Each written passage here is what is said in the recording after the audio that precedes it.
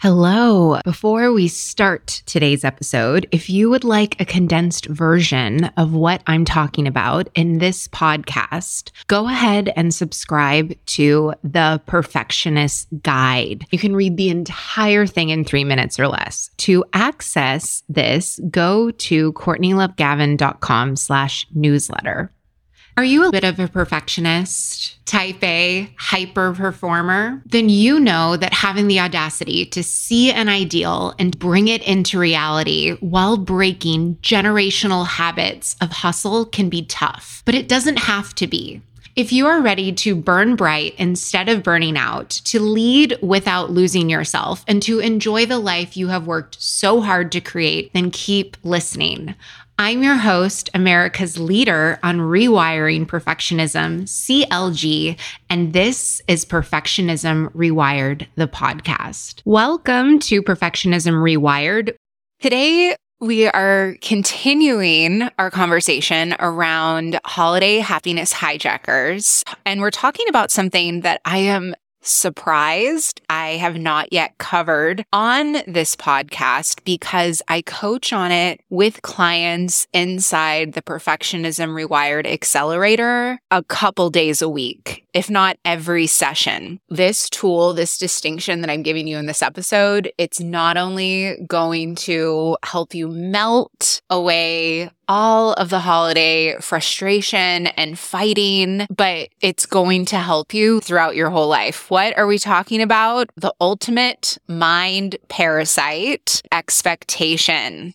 In this episode, I am going to be covering all the ways that expectation is causing disappointments and frustrations, and I am giving you the courageous antidotes to this victim mindset around expectations. By you learning this, you will remove 95% of the holiday stress expectations and fighting with your family. At least 95%. Yes, it is that powerful. What I love about this distinction is that it works equally wonderful in corporate and workplace environments as it does with your spouse. Expectations versus agreements. Companies pay me to go in and give half-day or full-day workshops to their executive teams. And when clients inside the accelerator will be having a fight with their spouse, when I share with them this distinction, they're like, my relationship has just improved so much from using this. So let's get into it. I first want to ask you if any of these statements sound familiar. These aren't things that you necessarily say to someone else, but they're things that you subconsciously probably catch yourself thinking. I expect my partner to make me feel wanted and desirable. I expect my kids to make me feel loved and appreciated. I expect my family to make me feel celebrated and worthy for bringing money home. I expect my employees to make me feel respected. Those are just common ones that I noted from sessions I coached yesterday. It feels shitty when expectations are put on us. No human being was put on earth to live up to the expectations of anyone else. A lot of clients inside the Perfectionism Rewired Accelerator will talk about how much expectations were put on them growing up from their parents about getting good grades and going to a certain school or getting married or being part of the family religion. And everyone agrees it's a really miserable situation. So when it comes to the holidays, an area where you have such an incredible opportunity. Well, I'm going to be sharing many opportunities that you can have, but the first example that I wanted to share with you of how you can use the distinction of expectations versus agreements is when it comes to someone staying in your house. Let's say your in-laws are staying with you over Thanksgiving. There's wet towels on the floor of the bathroom. Their clothes are sort of everywhere, like they put their jackets in the middle of the couch. When they get home, there's these little piles you notice in your house, and you believe as guests, they should be picking up after themselves. Now, that is not your in-laws' MO. You're just presuming that as guests, they should know this. This is a clear area where there is not a mutual agreement. There's an expectation. And that expectation is causing you to get frustrated and feel resentful and maybe being a little bit passive aggressive and snippy with them. Now, an alternative to this, to come into agreement and to have a holiday that is in harmony, is that a request can be made. This is something that you can do before, which we'll get into later in this episode, or you can do after. If it's before your in-laws are going to stay with you, you can ask them if, hey, can we talk about what it's going to be like when you come and stay with me? Or if they're there, you can say, hey, I have a request. And then your in-laws, let's say, hey, I have a request. Oh, hey, yeah. What is it, CLG? Hey, I have a request that when you're done in the bathroom, can you please either put the towels on this towel rack or put them in the hamper over here? Hey, I have a request. When you come home, can you please either take your jacket back to your room with you or hang it on this hook right here? A request can be made, and then the other person, they can agree whether or not they want to honor that request. Your in-law could be like, sorry, I have arthritis in all of my hands and it hurts too much for me to lift up the towel when it's wet and heavy. But once it's dry, I'll totally hang it up for you. If you guys both agree, you have made an agreement with each other. I was very specific when I was giving you those examples because a strong agreement is one that is specific. There isn't vagueness, and that you make some distinctions.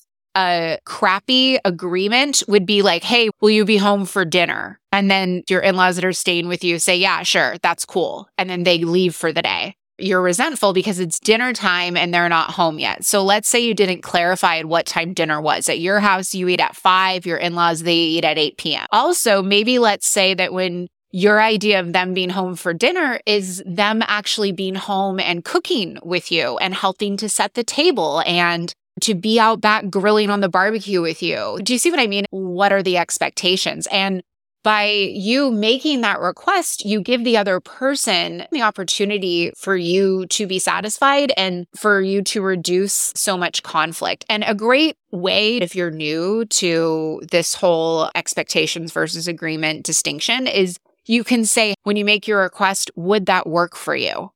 A request is not an expectation that we're phrasing as a question. The steps that I outlined for you around an agreement is two people in their sovereignty and in their agency coming together, having a collaborative conversation. And a strong agreement is when specifics are identified so the other person knows what it is that they are agreeing to. It's a very calm, very simple tool for you to use. That hypothetical situation with the in-laws and leaving the wet towels on the floor, there's no frustration, there's no charge, like there's no hidden agenda, and there's no judgment. It's really just a genuine coming together for a collaborative solution. You might be thinking, CLG, it seems too simple. How could it be that easy? But here's the thing, it's not easy. It takes courage. What is easy is to just walk around all day with your head full of expectations and therefore disappointments.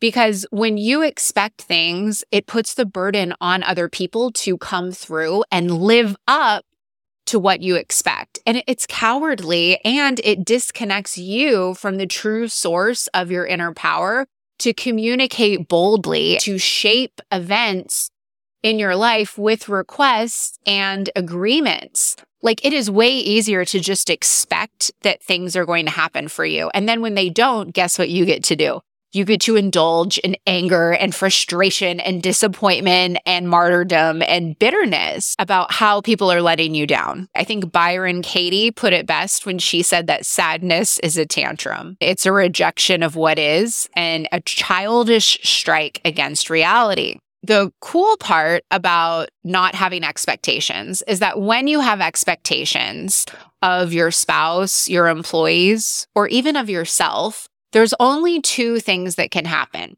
One, your expectations are met, which means that you feel nothing because it was what you expected. Or what happens is the other person doesn't live up to your expectations, or you don't live up to your expectations. That's something that is so super common with perfectionists, is that we set these sky-high expectations for ourselves, and then we don't measure up, and then we get severely disappointed with ourselves. There are a lot of very disappointed perfectionists in the world because of this toxicity called expectations. When you are approaching with an expectation, there's going to be some subconscious pushback or rebellion. A lot of us did this in our childhood. I know I did this. Like, I got my belly button pierced when I was like 15 because I was expected not to have any piercings on me. So of course I rebelled. When we put these expectations on ourselves, that's when our subconscious sort of wants to rebel against and will self-sabotage. At home, I see this with a lot of clients inside the accelerator where they are expecting things to be done a specific way, like a specific way that they like the dishwasher to be loaded. That can be a major source of conflict with their partner because we all know that it doesn't feel good to try and live up to someone else's expectations. It can feel like a demand that is put on you, and that's a lot of pressure to put on someone. When you move from expectations to agreements, when you decide to use this distinction, you are taking an active role and being responsible for your own feelings. You are no longer emotionally outsourcing like we covered in episode 165. A question that I get a lot is, well, CLG, how is it possible to have no expectations of people that you care so much about? And especially with the holidays, like Thanksgiving and Christmas and Hanukkah, those are my favorites. Is it possible? Yes, it is possible. Clients inside the Perfectionism Rewired Accelerator have learned to do this, and you can too. You can learn how to go home, to walk into your house, and to be carrying absolutely no expectations of anyone in your home. When you have no expectations, the only thing that's possible is a fresh adventure. You get to have continuous surprise and delight. If your partner does something kind for you, that's just a nice surprise. If your partner says something that's super appreciative and you didn't expect anything, then you are living in pure delight.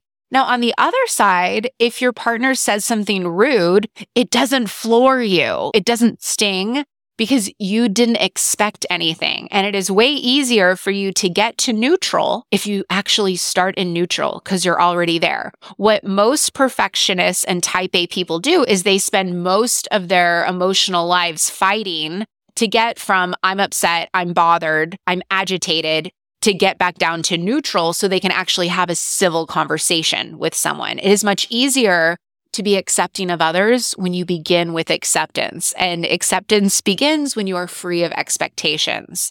When you don't expect anything to begin with, you can flow with whatever happens during the holidays. The absolutely best part is your family and friends starts realizing that, hey, you're never disappointed in them. That gives them such freedom to relate to you in open and positive ways. For yourself, the beauty of shifting away from expectations is that you shift away from being at the mercy and at the effect of everyone else. You get to be in charge of your own happiness, of your own prosperity, of your inner peace, of your personal energy. You get to be in charge again. But what happens if you set an agreement with someone and they're not holding up their end of the bargain? When someone's not living up to your expectations, that is guaranteed going to be a difficult conversation. You end up procrastinating and putting off that conversation. If I'm checking in with you on how our agreement is doing because it doesn't seem to be working, that's a much smoother conversation because you're not making the other person wrong. You're not saying, why aren't you doing this? You're going into that and you're being curious and you're saying, hey, why is our agreement not holding up? Like with the in-laws, it's like, hey, what's happening here? You're leading with curiosity instead of contempt. And you're saying, what's the missing piece here that you and I together get to fix? It eliminates the blame and it eliminates you procrastinating those difficult conversations because they're no longer difficult anymore. The 3 areas to look at to see where you have some expectations that you can convert into agreements is expectations, one, that you have of other people. Do you have expectations of guests that are staying at your house? Do you have expectations of your spouse watching the kids so that you can go to your perfectionism coaching sessions? Do you have expectations of your children and them helping out around the house? The second way to look at expectations is, what are expectations that people might have with you that you get to be proactive and have the conversation with them into agreement? Maybe it's your extended family and how much time you're going to be spending with them. Maybe you're coming home for the holidays, you're traveling, and there's a lot of people that you want to see. There's an opportunity for you to get into agreement about what people are going to be seeing and how much time you're actually going to be spending at home. And then the last area is looking at where you have expectations with yourself. And instead of having those expectations, converting them into agreements and personal internal commitments. This is an exercise that I do with clients inside both the Perfectionism Rewired Accelerator and Perfectionism Optimized. Those are 2 one-on-one coaching programs that I offer. The client will list their disappointments. I'll have them make a list of people that you're disappointed in, and then also make a list of things that you're disappointed in, also you're disappointed in with yourself. And in this session, what we do, it's super fun, is we convert these disappointments into expectations. I get to show you that every disappointment in your life is coming from an expectation. We convert the disappointment into the expectation, find out what those were, and then we convert those expectations into agreements. And when we do that, life becomes creative and interactive. Now you have momentum instead of expectations and disappointments, because expectations and disappointments, that is just a victim's life. That is just a reaction life. And that is not what we're here for. Instead, you get to create agreements with yourself and have a life of momentum and fun and action where you can be really proud of yourself no matter what is happening, because you are no longer setting up these skyscraper expectations with yourself and feeling disappointed all the time. And in fact, you actually end up achieving way more by getting rid of your expectations altogether, which tends to blow my clients' minds. I invite you to check inside of your core 4 pillars, your person, your peace, your presence, and your prosperity, to do an inventory on the different areas where you have expectations that might lead to frustration, and to think about how you might transform those expectations into agreements. And if you want to take this learning deeper, if you want custom support for your own expectations versus agreements, and if you want to be able to ask questions, if you want to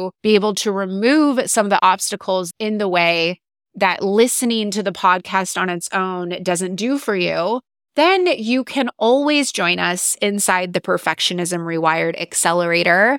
All you need to do to join is to go to CourtneyLoveGavin.com/accelerator, and you can get started.